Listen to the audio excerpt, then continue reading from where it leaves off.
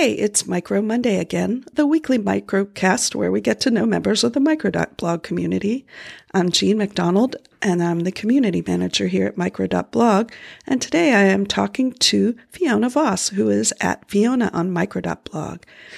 Hey, Fiona, how are you doing? Hi, I'm doing well. Thanks for having me. I'm really glad you could make it. I'm glad we could schedule something, especially sort of short notice right before WWDC, which is a annual panic for me because I never get everything done that I want to get done before WW. And I do want to post something on that Monday, and this will be it. So why don't you tell the listeners and the Micro.blog community a little bit about yourself? Sure. So I think my bio on Micro.blog says software engineer and computer science student, which is basically what takes most of my time and attention these days. I'm working as a software developer, and I'm also studying online for a degree in computer science. So yeah, computers are kind of my whole life these days. Wow, that just sounds like a very full schedule for you to work as a developer and a student in computer science. So you must really like it.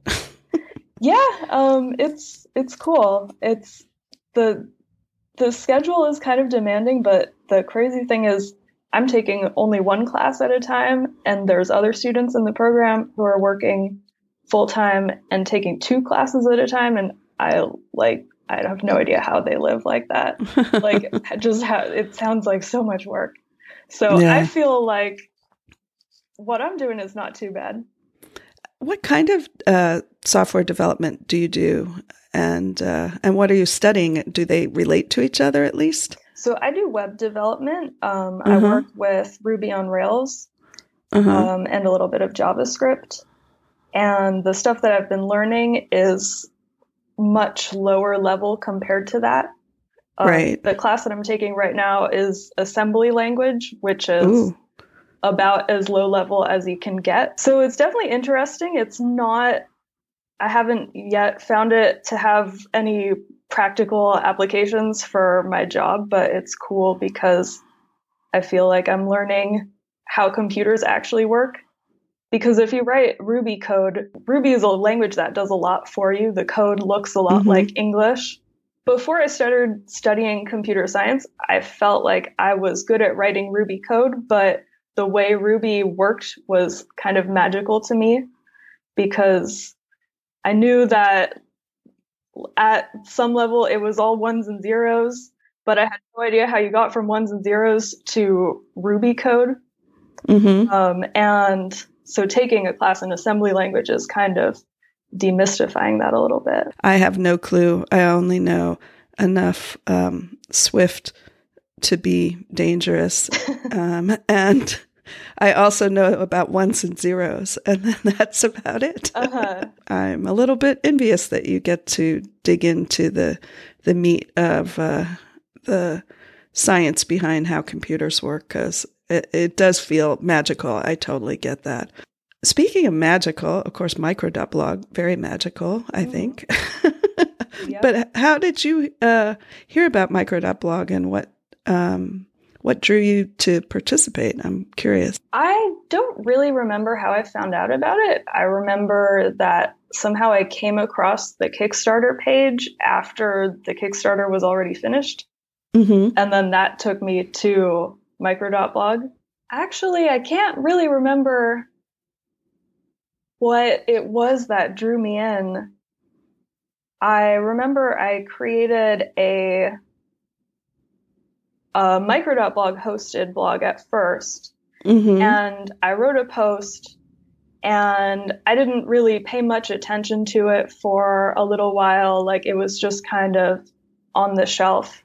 Then at some point I switched over to a self-hosted blog, and at that point I was really kind of addicted. Like once I got there, then I started posting a lot more. Well, that's an interesting progression to make, because obviously there's advantages to having the hosted blog that make certain things easy. But, for somebody who's a developer and a aspiring degreed computer scientist, you might not want to do the easiest things. So, Did you have a blog before you were on Micro.blog? Yeah, I did. I started one just a few months before I got on Micro.blog. I think I started the blog in January of this year. And then I got on Micro.blog in February or March. Did you have any specific focus with your blog, or more the traditional, this is my online record? It's pretty focused on software development. At least the long form posts that I write are. The first post that I ever wrote was about my experience taking Intro to Computer Science. Oh. And I've written about other technical things like my experience with learning Elixir, which is another programming language. And also I've done one about how I use Git. And I did a post about my experience at RailsConf, which is the big Ruby on Rails conference.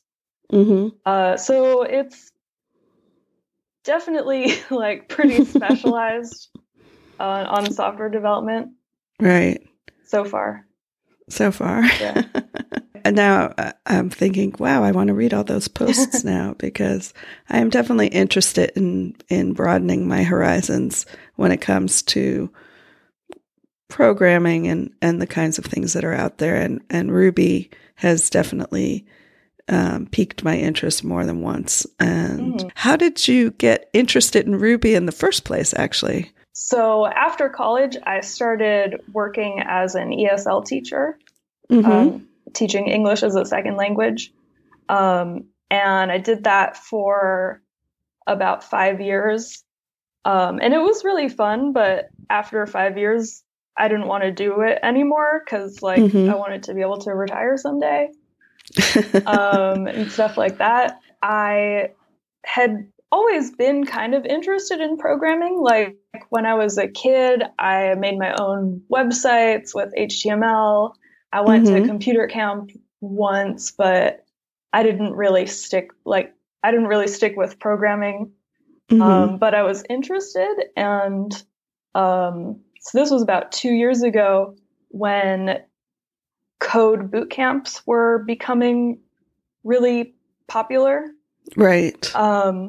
And there's a local boot camp here in San Diego called Learn Academy, which I attended. And when I was there, I learned Ruby on Rails. Oh. So that's how I got into Ruby. And I'm really glad that was what they taught us, because it's a really great language, and the people who work with Ruby are a really amazing community. Yeah, worked out great. That's the impression that I have about Ruby, and I think that's probably one of the reasons that it attracts me as a thing that I would like to learn. It makes me think about what we do with App Camp for Girls, which is the nonprofit organization that I started in 2013. I just wanted girls to have a chance to make something with programming that they could show off and get that feeling of, hey, I did that. And I'm sure you have that memory of your first thing that you wrote in Ruby that you could say, oh, I made that thing. And it's motivating and exciting, that moment. And I think I would like to have that moment for myself again by learning something new. Well, since you mentioned that, there is an organization called RailsBridge, which puts on free workshops that will introduce people to Ruby on Rails. They're in a lot of different cities. So I think they probably do it in Portland. I'll have to look into that. Yeah, it's interesting because Ruby on Rails is a framework that can do a lot for you. So the way that they teach it in one day, I think students come away feeling like, wow, like I built a whole program, but I don't know how it happened. I typed in one line into the terminal and the application was there. So I think it's a really good introduction to show you how cool Ruby can be. But then after that, if you want to actually work with it, there's, of course, still going to be a lot that you would need to learn after one day. But yeah, it's a really fun event. Oh, that sounds really cool. Well, I'll definitely put a link to the show notes. People are also always asking me, like, well, what should I do if I want to, start learning to program? And I think something like that is just a good way to get your feet wet and see a little bit what it's like, and at least gain some knowledge and feel some confidence going into it, as opposed to knowing nothing and feeling like, everybody knows way more than you do. Yeah, definitely. Well, we should probably wrap this up, but I do want to ask you if there's anything you'd like to add about, what you like about Micro.blog, or about, communities in general, or anything. Or do you have any pets? Those are all, valid topics to wrap up the show. Sadly, I do not have any pets, although I wish I did. Someday I will. Yeah. I will say what I like about Micro.blog is the community is so human. I'm pretty active on Twitter. Yeah. On Twitter, you have ads, you have accounts that are not people, they're companies marketing themselves. Mm-hmm. Even the people on Twitter, something about it just makes people argue with each other. Micro.blog is so friendly. Yeah. I think it's because a lot of us, we feel like we have something in common just because we're on Micro.blog. We're on it because we care about community and we care about the open web. And I think that that's what makes it so great. Yeah. Well, I think that's a great answer. And so I will thank you, Fiona, for coming on to Micro Monday. And I will thank everybody who is listening for sticking with this podcast as we move into, I think this is our fourth month. So wow. I feel excited about, that the podcast keeps going and I keep getting it out on Monday. Right.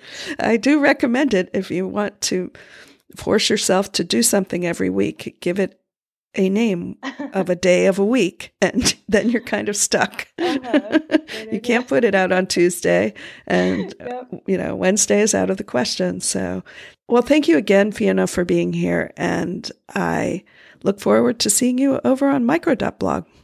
Thanks for having me. And thanks to everybody for listening to Micro Monday, and we'll talk to you next week.